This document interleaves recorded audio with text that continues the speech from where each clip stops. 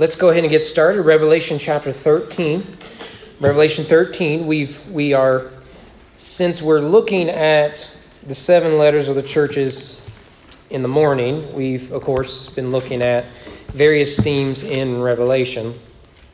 We've looked at Christ, our Creator, Christ, the Redeemer, Christ, the Judge. And I suspect that those are 3 broad themes you're going to find virtually on every page of Revelation. Not going to be controversial.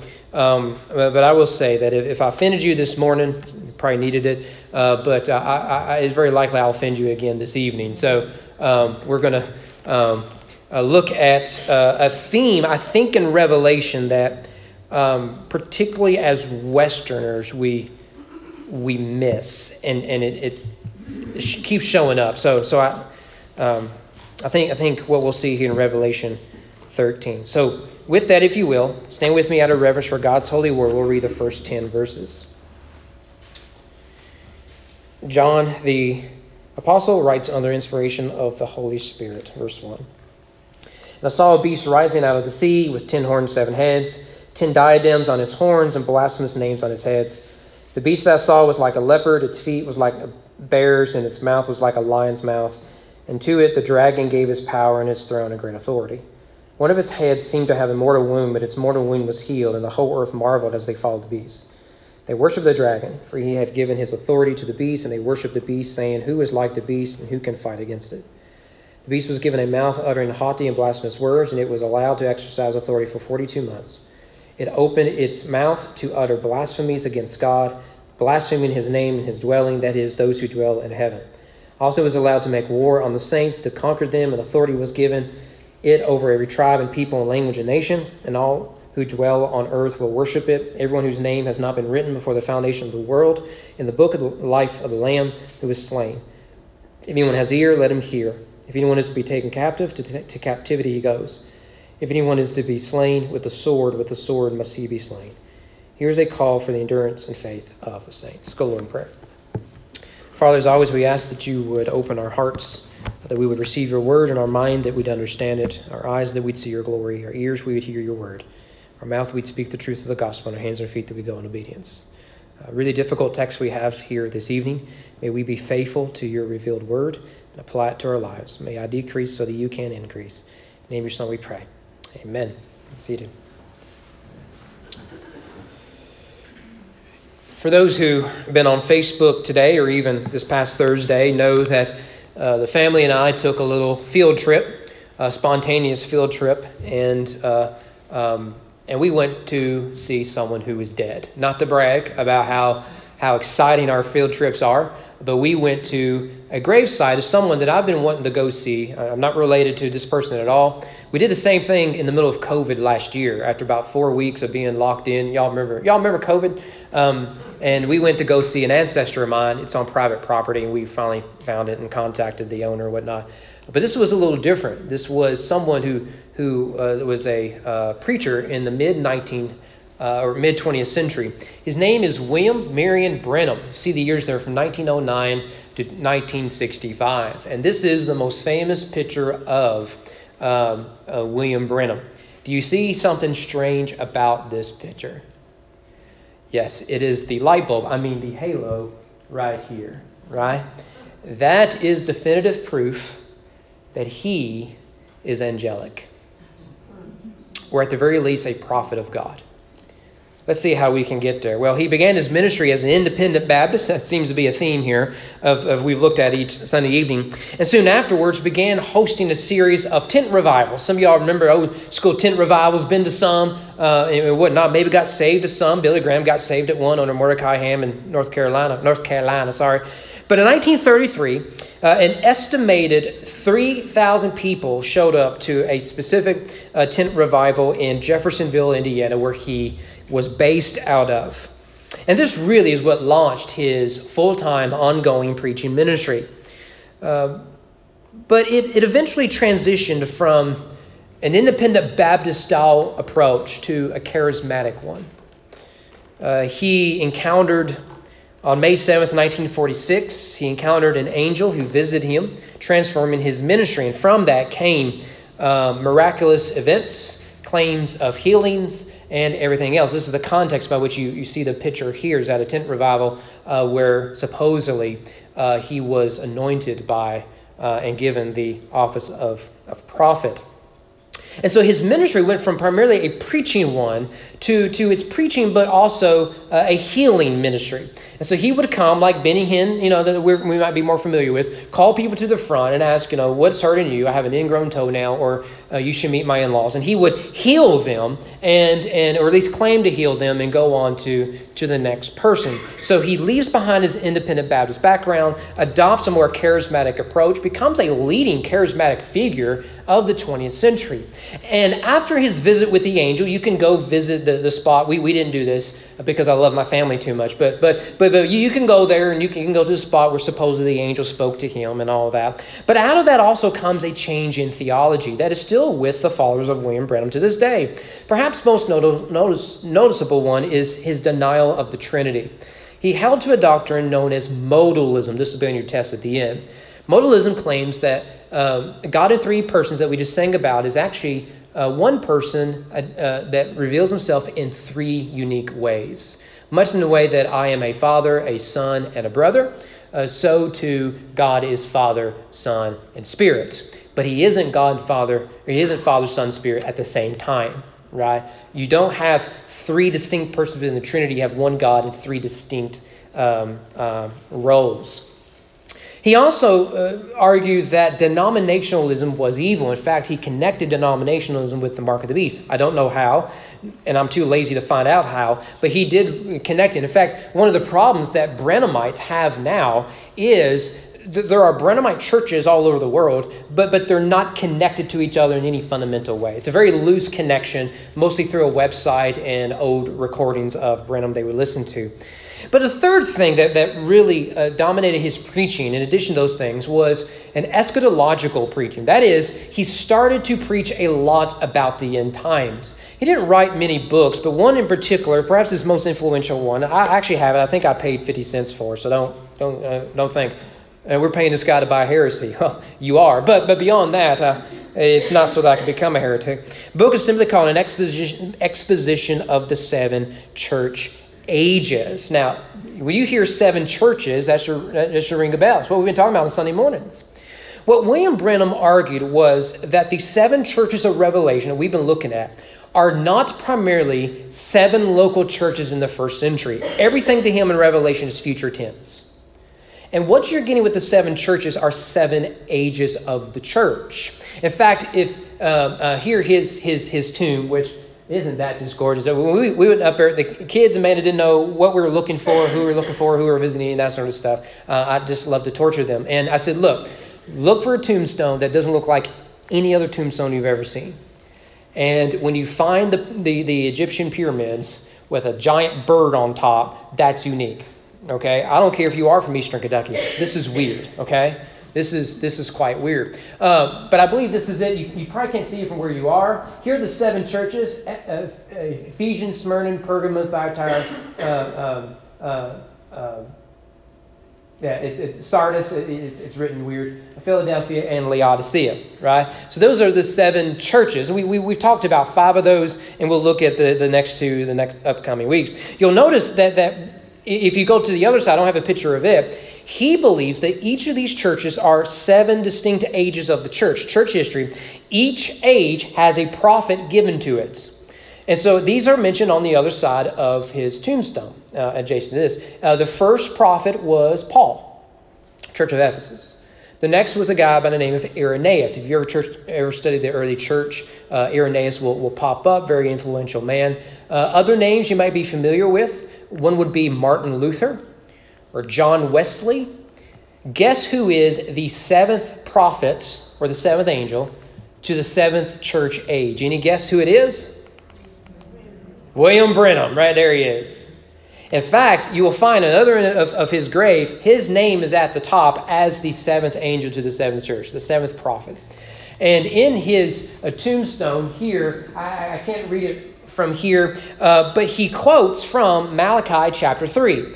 Malachi 3 is the last chapter of the Old Testament, and there the prophet prophesies that in the end, Elijah will come. It is that verse that Jesus later says was fulfilled in John the Baptist. However, if you read the text, it's clearly eschatological. It's clearly about the end times. And William Branham takes that passage and says, it is about me. Again, I've told you this before. If anyone looks at the Bible and says, they're talking about me, you need to find a better church. Okay? You have my permission. If I ever say that, and not in a joking way, please leave and never come back, right? I mean, for your own soul, okay? And so William Branham really believed, because he was told by the angel, he was that prophet. And this means that being that this is the seventh age of the church, the end was near. And he began to preach this. Now, he predicted that America will be destroyed in 1977. See, it is all Nixon's fault, isn't it? Nixon and Jimmy Carter's fault. You knew it all along, right? See, I got a Democrat and a Republican in there, so don't be sending me hate mail, at least for that. Send it for other reasons I probably deserve. However, he never made it to the destruction of the United States. You've survived it. Congratulations. But he never made it. He died in a car accident driving from Texas in a series of tent revivals back to Jeffersonville. I don't think he made it out of Texas. He died as a result of a drunk 17-year-old who was driving the wrong side of the road, hit him head on. He died days later in a Texas hospital. The date of his death was Christmas Eve, 1965. The date of his burial, April the 11th, 1966. Now, you may be asking yourself, why did they wait 3.5 months to bury the guy? The reason is quite simple. Remember, he had been making claims about the end of the world, claims that he was a prophet. He supposedly had predicted various events. I think most of them are hoaxes, but you can find these, you can get online, you can find different things that he supposedly predicted. And upon his death, his son spread the rumor that his father had told him that between his death, Christmas Eve, 1965, and Easter morning, 1966, he would rise from the dead. April the 11th, 1966 is the day after Easter of 1966. He didn't rise from the dead. So they went ahead and buried him. And to this day, my understanding is, I've not been able to find this from primary sources of Branhamites, but I've been told this really every time I study Branhamites, is that his followers supposedly still go to his grave on Easter morning, hoping to see that the tomb is empty. They have been disappointed ever since. Now, chances are you've met a few Branhamites. I have. I was telling some of y'all earlier, my wife was approached by a Branhamite when she worked at Lobby Hobby in Louisville. We first got married. I buried a lady when I was a pastor previously. Her brother was, and sister-in-law, they were Branhamites, and we talked about this some. Well, you want to know about that prediction, 1977. Well, it goes farther than that. If Christ is going to return, the world is going to end in 1977, what must happen 3.5 years prior? It's got to be the rapture. So in 1974, the Branhamites all gathered anticipating the return of Christ. Well, guess what didn't happen? Jesus didn't return. Following the 1977 date, a significant number of people left the movement. This movement is, I don't know if I have, here's one more. For the record, we did not take the flowers there. Okay, and then to deal with that right there. By the way, here's the Malachi quote, Malachi 3, and I think that's his wife buried name right there. So this is none other than William Branham. Well, he does exactly what everyone we've seen in this series so far. You get distracted by the minutia, you miss the message. The message is Jesus. And maybe in this series, you're overwhelmed by Revelation. As I get overwhelmed by Revelation, I'm almost ready for us to be done with this study because it is overwhelming because I don't understand it all. And there's so many details, and it's so easy to see there's a good argument here, a good argument there. But let us just pause and think it's ultimately about Christ and about his rule and reign upon the earth. Well, as we've said, there are countless ways to read Revelation. That's one of the many challenges of it. And the broad conclusions people make regarding the end times are endless and they're all open for debate. For example, is there a rapture, yes or no? Some will say yes, particularly premillennialists and dispensationalists. Some will say no, like amillennialists and others. And if there is a rapture, is it pre-trib? Is it mid-trib? Is it post-trib? What is it? What role does the church play in leading up to the millennium? What role do the Jewish people play in the end? Should we err on interpreting Revelation literally or figuratively? How do we do these things? Well, one thing I find helpful when it comes to reading Revelation is to understand that Revelation was written to local believers in Asia Minor. Thus, whatever our conclusions are about Revelation, yes, they apply to you and me. Yes, they are futuristic, and I do believe that.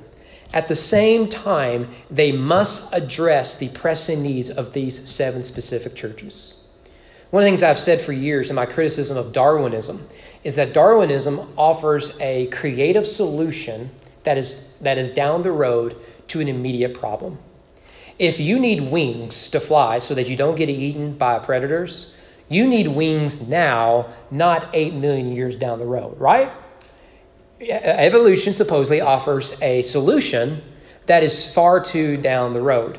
So too, if you are the first readers of this book, are you opening the book and saying, okay, now I'm looking for 2,000 years down the road to see what happens? No, you're looking at the text and saying that it is written to meet my current situation, addressed specifically by Jesus in the opening letters. So that is one thing to consider, that Revelation is primarily written to local believers in Asia Minor and not primarily to 21st century Americans in the South. So the application must apply to them as it would us. And I do think this is a mistake we make whenever we read Revelation as only future only, okay? Now, it is about the future, right? It is very clear Jesus is coming back. That is about the future. And I think a lot of the details in it are about the future. But it's more than that. Actually, I think that's the real riches of Revelation, is it's telling us a story about humanity.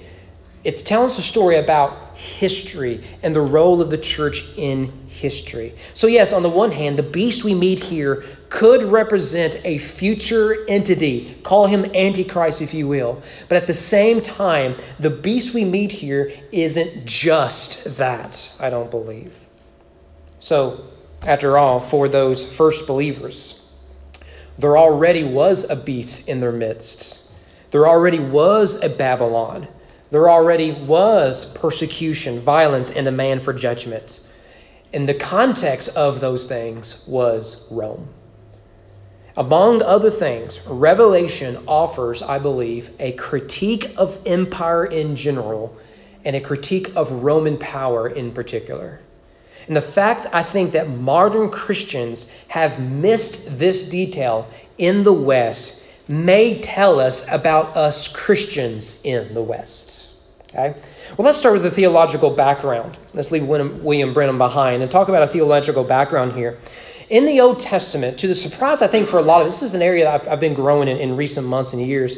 There are, we could say, 3 falls in the Old Testament. You know one of them naturally, right? Because this is what we grew up with. Genesis 3, we have the fall of mankind, right? Adam and Eve eat the fruit, mankind falls, sin enters the world, all that sort of stuff. But as we've been talking about on Wednesday nights, you keep reading the Genesis narrative, and we realize there's 2 other narratives that follow the same pattern.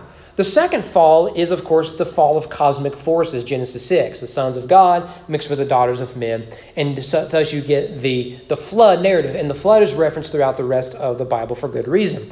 And thirdly, there is in Genesis 11, the story of the Tower of Babel, the fall of the nations. Now, with the Tower of Babel, what is happening here is more than just a narrative about arrogance, right? If this were Sunday school and we're reading Genesis 11 about a bunch of guys, built a big tower, they're going to reach the heavens, and what we would say is, don't be prideful like the Babelites, right? Now let's pray and go home. That's basically what it is that we do with it. But in the narrative, it's about more than just arrogance. It's about a pattern of behavior from the perspective of the Jewish people about nations, about empires. This is made, I think, pretty clear. It involves some interpretive challenges that go beyond our purposes this evening. But in Deuteronomy 32, Moses makes this: when the Most High gave to the nations their inheritance. That language is interesting, isn't it? Here is Israel on the eve of the promised land. And he says that when God gave the nations their inheritance, when he divided mankind. Now, when did he divide mankind? He did it at Babel. He fixed the borders of peoples according to the number of the sons of God. That language of sons of God is interesting as well.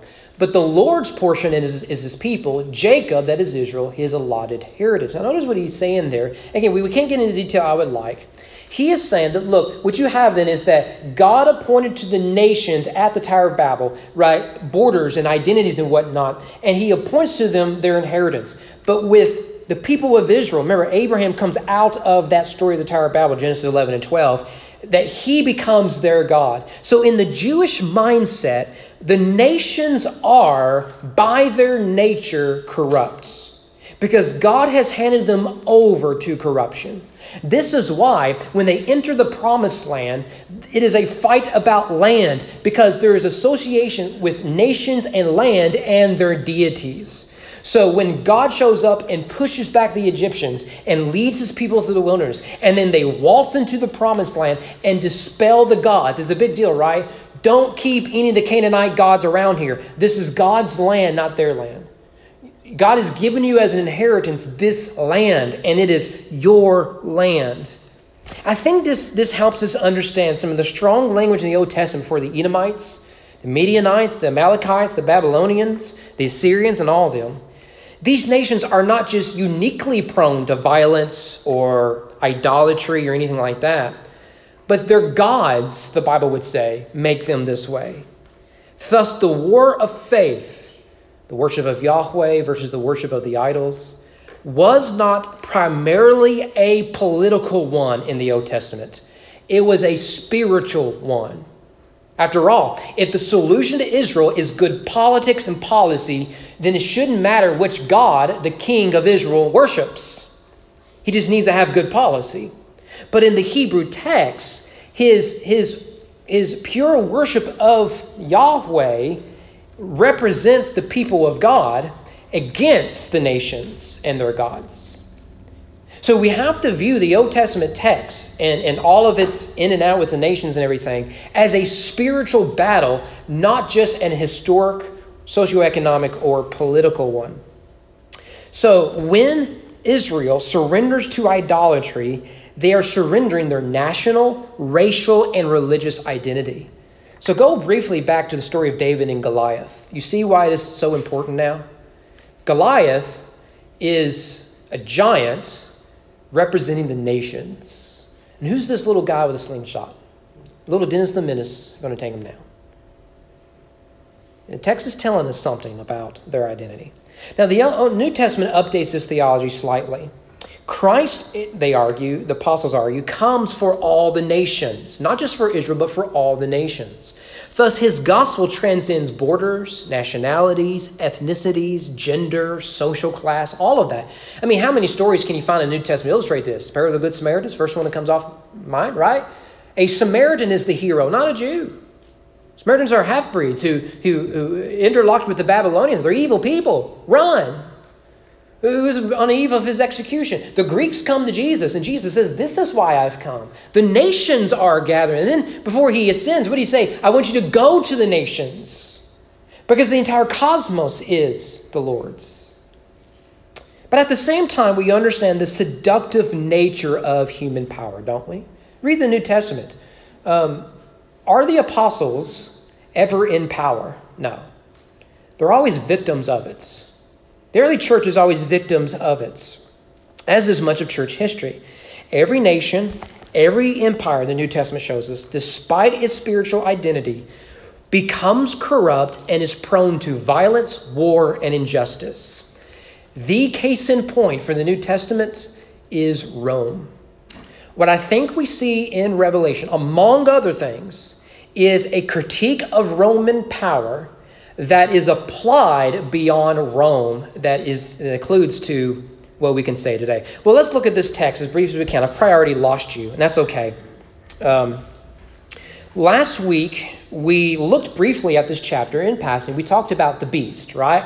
And remember last week we said that the beast represents political power. It's a simplification, but it'll work for our purposes here. And you see right away in chapter 13, verse 1, the apocalyptic imagery. I saw a beast rising out of the sea with 10 horns, 7 hands, 10 diadems on his horns, and blasphemous names on his heads. Now, what in the world do you do with that, right? I mean, every time you come to Revelation, like, what in the Sam Hills, right? Sam Hills was a reporter, I believe, from Louisville, who went to eastern Kentucky to report on the Hatfield McCoys. So the question was, what in Sam Hills is he doing here, right? You don't care about that. It has nothing to do with the beast here. But I have ADHD, or BOYS, I think.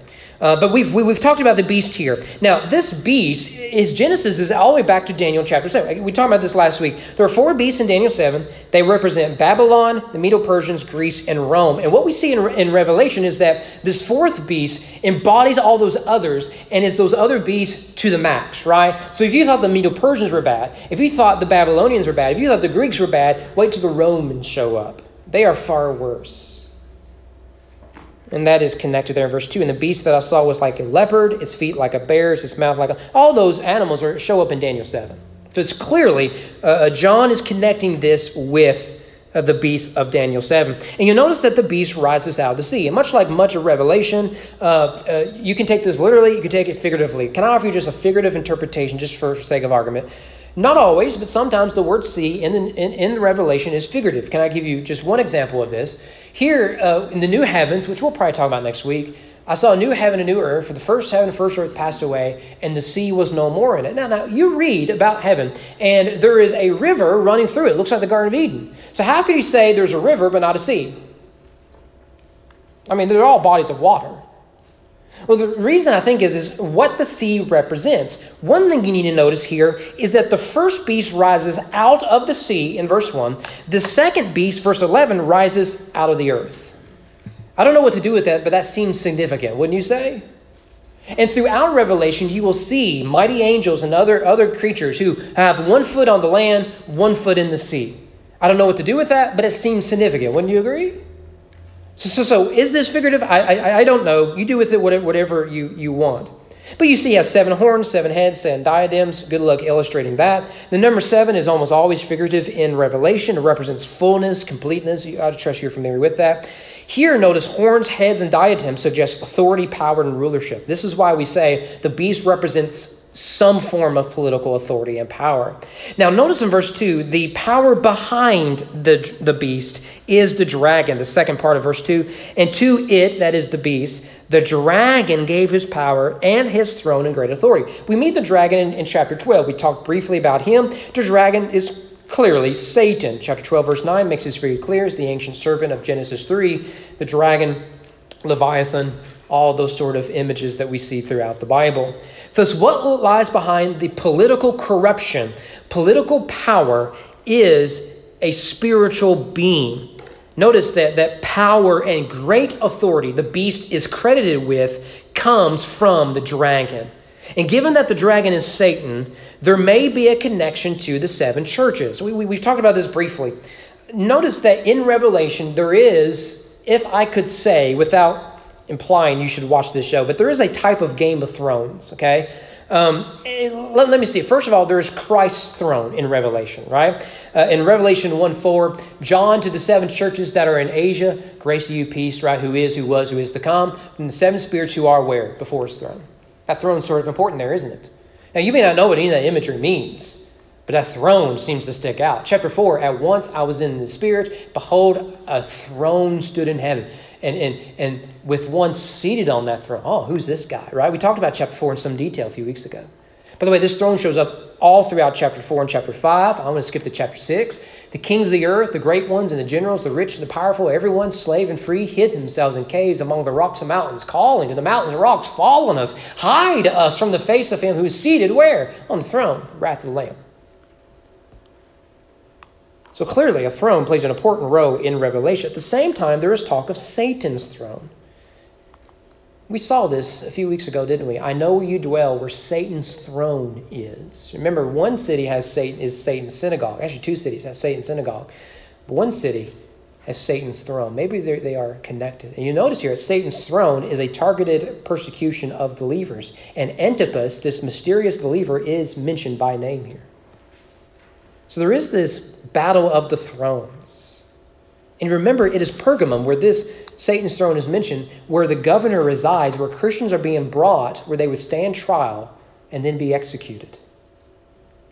So we see this talk of thrones.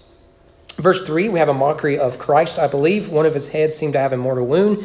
Its mortal wound was healed. The whole earth marveled as they followed the beast. Now, there is significant debate regarding this. I'm sure you're not surprised by this. If you see Revelation as primarily a future, describing what comes in the future, which I think is a legitimate interpretation of it, you're going to anticipate the beast or the Antichrist or something like that receiving some sort of mortal wound, whether it be an assassination attempt. Maybe the assassination attempt was successful. If you've read Left Behind series, remember them, Nikolai Carpathia is actually murdered, but he comes back to life a few days. Well, this is coming from this. Remember, he's the beast, so that is all future. But there is evidence, perhaps this describes Rome itself. And I go back and forth on some of this. I don't have all the answers. Some try to demonstrate that the wounded beast here is Nero or a later Caesar. Remember that Nero himself is assassinated. Actually, he commits suicide. And some saw that as a reference that you have the beast is mortally wounded. And what follows Nero is the year of 3 Caesars, followed by a 4th Caesar who's able to sustain things. And so some see this, and it gets convoluted. How do you count it all? I get lost in it and whatnot. But I do think it's clear there are references to Rome in Revelation. We may have already looked at this passage in Revelation 17.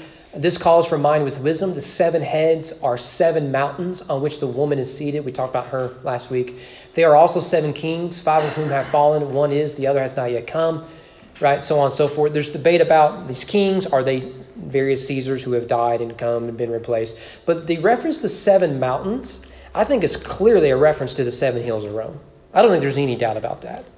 Okay, now you could take it figuratively to apply to the future, but I think to the original readers, they would have seen that, the 7 hills of the city of Rome. Well, regardless, right, of all of that, what matters is the mockery the dragon and the beast are making of the passion of Christ. This is a common theme throughout Revelation. Much as we believe in a holy trinity that we sing about, Father, Son, and Spirit, in Revelation you get an unholy trinity, dragon, beast, and false prophet. But regardless, we see here that the beast receives both praise and power as a political head. Now, the convergence of the state church is made evident in verse 4. They worship the dragon, for he had given his authority to the beast, and they worship the beast, saying, "Who is like the beast, and who can fight against him?" So we see the corruption of the political system by the dragon to the point that the political system becomes the church. That's not language they would use. It's language we'd be familiar with. They worship the political system. Their security, their salvation, their hopes and dreams is tied to the empire. It's tied to the system, right? These are the bad guys in Star Wars, right? That's how it functions. Their entire being and identity is tied to this mergence of state and religion. And so it is no accident then that the Christians in Asia Minor are told they must worship Caesar, the living Caesar, like Augustus and others, in order to make a living, to provide for their family. Remember, we talked about the guilds or the unions. Unless you participated in the worship of Caesar and the Greco-Roman gods, you would be kicked out of the unions. And if you're kicked out of the unions, you ain't got a job. Your livelihood depends on those unions. Now, you'll notice there, verse 5 to 10, just to sort of get through it quickly. The beast spends his time, 42 months. You can take that literal, 3.5 years. You can take it figurative. Do whatever you want. But he spends his time corrupting justice, blaspheming God, targeting the saints. Now, this does describe Rome to a T. But frankly, this describes every empire throughout history to a T. Right now, there is an abundance of beasts roaming this earth. Now, what I didn't say was, the Antichrist is here, everybody run, run. What I said is, the pattern is established in Revelation that has been consistent throughout human history. Beginning here, at least for the purpose of Revelation with Rome. Can we look at some points of general application here that I think will help us, and then we'll look at some specific points that'll get me in trouble. The first is, Revelation offers, I believe, a thorough critique of Roman corruption in particular, but of empire in general. History has demonstrated that mankind always goes the way of Rome. Therefore, it is critical for Christians to be on guard against this way of thought and to stand against it. Notice what Rome corrupts in the book of Revelation. 3 systems Rome corrupts. And we're just looking briefly at a lot of this. The first, Rome and empire corrupts the political system. Rome demonstrates the abuse of power, the corruption of justice, and the madness of mobs. More than that, Revelation is critical of Rome's rise to power to begin with, the little horn that rises, whatnot. After all, Rome came to power and secured that power through violence and through the military complex. Armed with incredible army and advanced technology, they conquered one nation after another. Their power comes by the shedding of blood, and they keep it by the shedding of blood. Can I prove that to you? There's a guy in the New Testament, you tell me if you've ever heard of him, who suffers under the mighty rule of Rome, and his name was Jesus. He falls under the Roman system. And what is the Roman system saying? We keep peace by the edge of a sword. You threaten peace, we will kill you. So when Pilate hears he claims to be a king, what he hears, he's a threat to Rome itself. Rome has secured its borders, expanded its borders and influence, secured its economic might, and secured its peace that it bragged about through violence, oppression, and suppression. And we need not look farther than Jesus, but we could look farther than Jesus. What about the first martyrs of the Christian church? What about the Apostle Paul, according to tradition, and others? They didn't die of natural causes. What about Antipas that we met in Pergamum? He didn't die of cancer in his old age. He died under Roman rule and a corruption of political systems. So not only does Rome in general and empire throughout history corrupts political system, there also is a corruption of the economic system. After all, think about it. You cannot separate politics from economics, right? We get this, right? You can't separate these two. Every time the president speaks or tweets, the stock market jumps up or down, right? Democrats and Republicans, right? Every time they say something, every State of the Union address, every major address, if he's in the Oval Office, the stock market's going to react, right? Good or bad. You cannot separate politics from economics. Now, in Revelation, economic exploitation is a major issue. Again, we talked about the guilds or the unions in Asia Minor, but look at chapter 13, verse 16 to 18.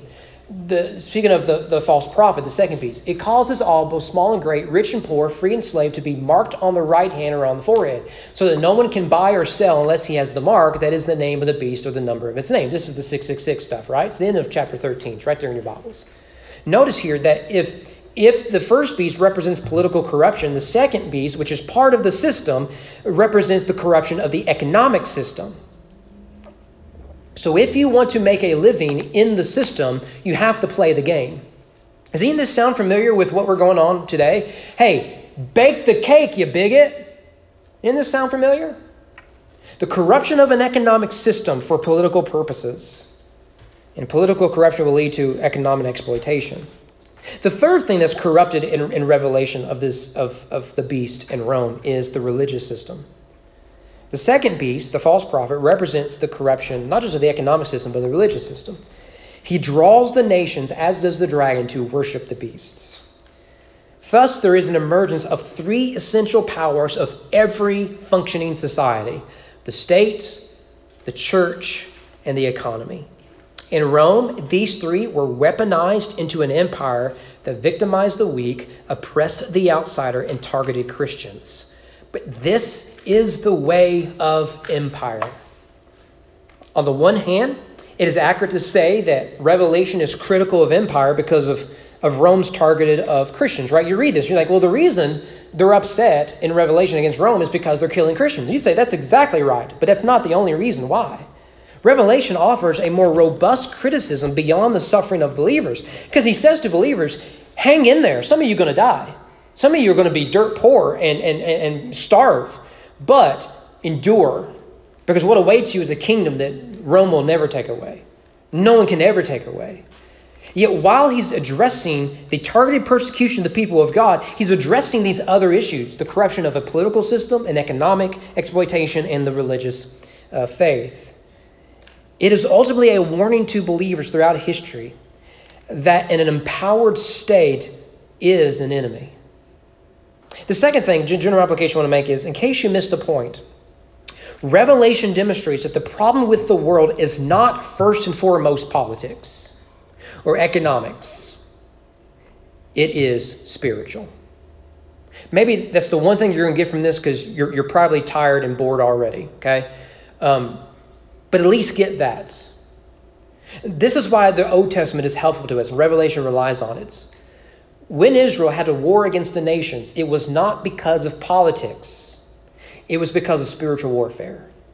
Again, David slays Goliath. That is spiritual warfare. Okay? So too, Revelation shows that what is happening among the nations, what is happening in this world, is not primarily politics. It is spiritual warfare. Think about it. If it were primarily politics that could solve all the problems, then replacing Caesar with another Caesar will fix it, right? Replacing Rome with the barbarians a few hundred years later should fix the problem. Replacing one elected official or one party in power with the other should fix the problem, right? Has any of this worked in your entire lifetime? No. And yet, what do? Every 4 years, we think, well, it didn't work with this guy. Might as well give him a go. Oh, it didn't work with him. Maybe we should go back to that other party because it worked so well 4 years previously. No, that was terrible. Let's go back to the old boyfriend, right? Isn't this what we do? We just trade back and forth with one bad idea for another, thinking, why hasn't salvation come down from above? Why are there still the same problems over and over again? Look, I've made fun of this, and rightly so, but we say it every 4 years. This is the most important election of our lifetimes. Can I tell you what we're going to say in 3 years? This is the most important election of our life. In fact, I've already heard many of us say, I hope so-and-so runs, because this is going to be the most important election of our lifetime. We're buying into this system, aren't we? If the solution is power, this problem would have been solved a long time ago. There's never been a shortage of power throughout human history. But the church should see that what is at stake is not our vote, but our prayers. Our prayers. It is not an accident that after an introductory letter to each of the 7 churches suffering under an empire, we are given a behind-the-scenes look of heaven. Think about it. For 7 churches, we get, I know your works and your suffering. I see your deeds, and things are really rough. But then we get, guys, look here. Pull back that curtain. And what do we see? The one who sits upon a throne. He's not pacing back and forth worried about what is going on. He sits upon the throne, the lion, the lamb, who takes the scroll, and as he breaks the seal, judgment comes down, and God arrests from the nations. He arrests from empire. He arrests from such corruption for himself, his glory and his kingdom. And all the Christians around the world say, come, Lord Jesus, quickly, amen. Not because we want to elect the Nazarene, but because we want him to rule and reign over the earth. This is a spiritual problem, not a political problem.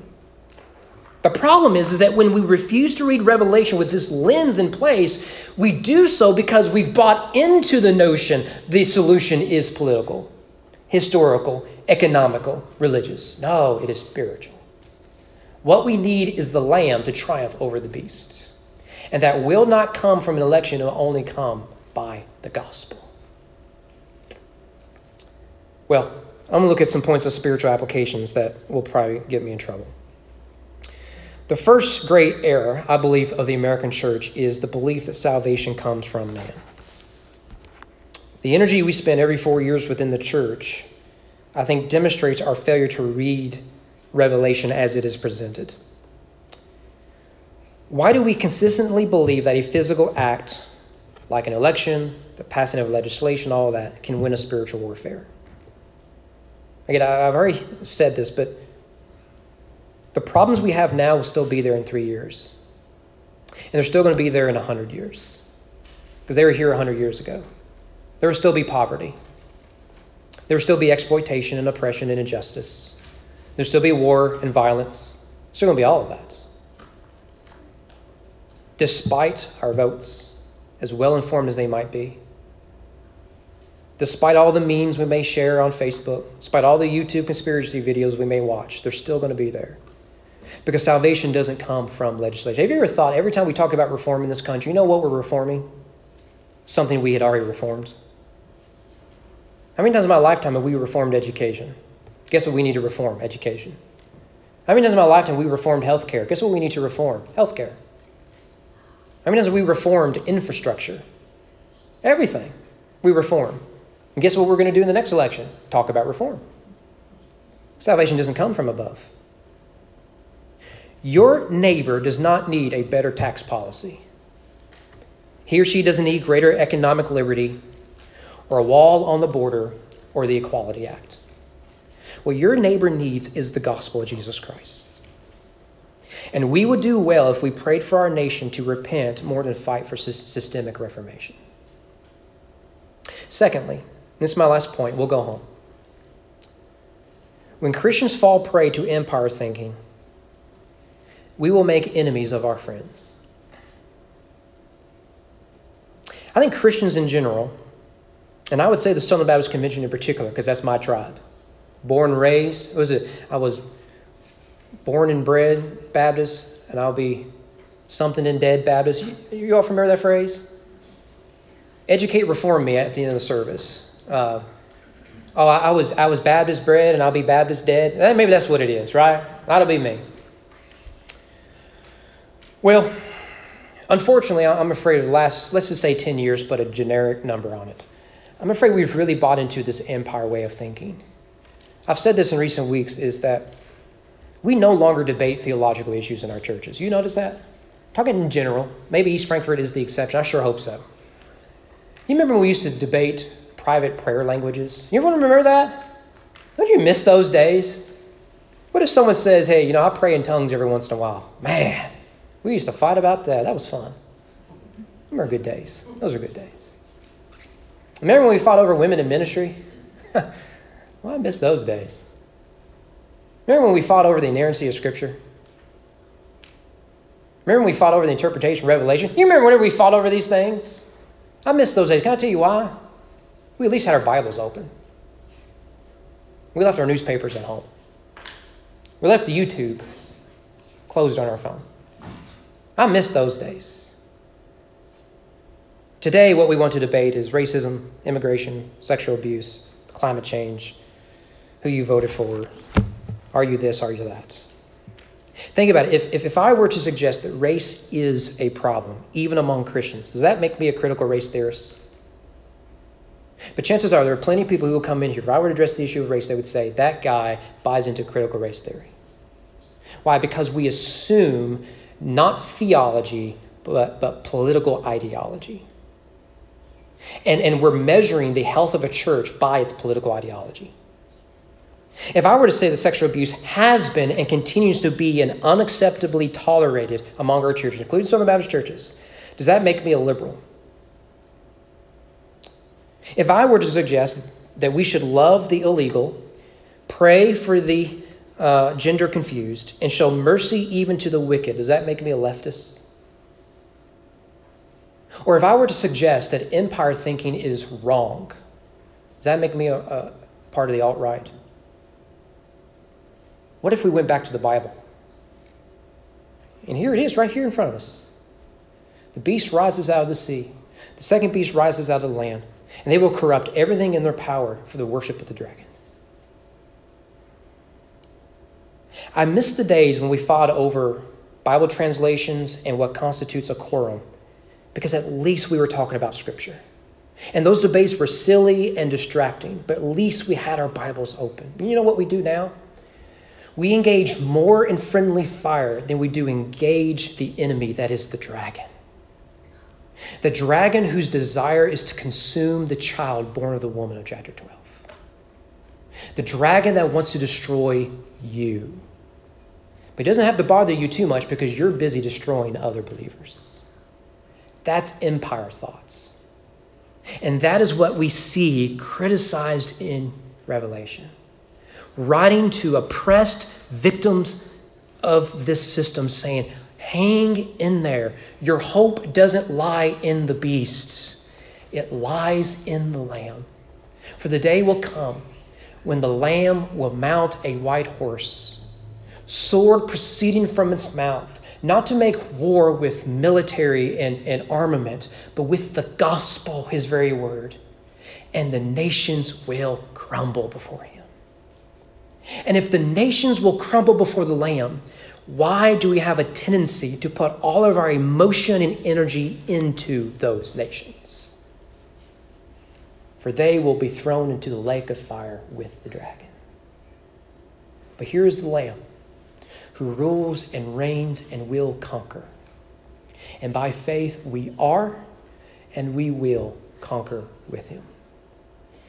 So who cares what happens at the next governor's election? Because it won't change that reality. Let's pray.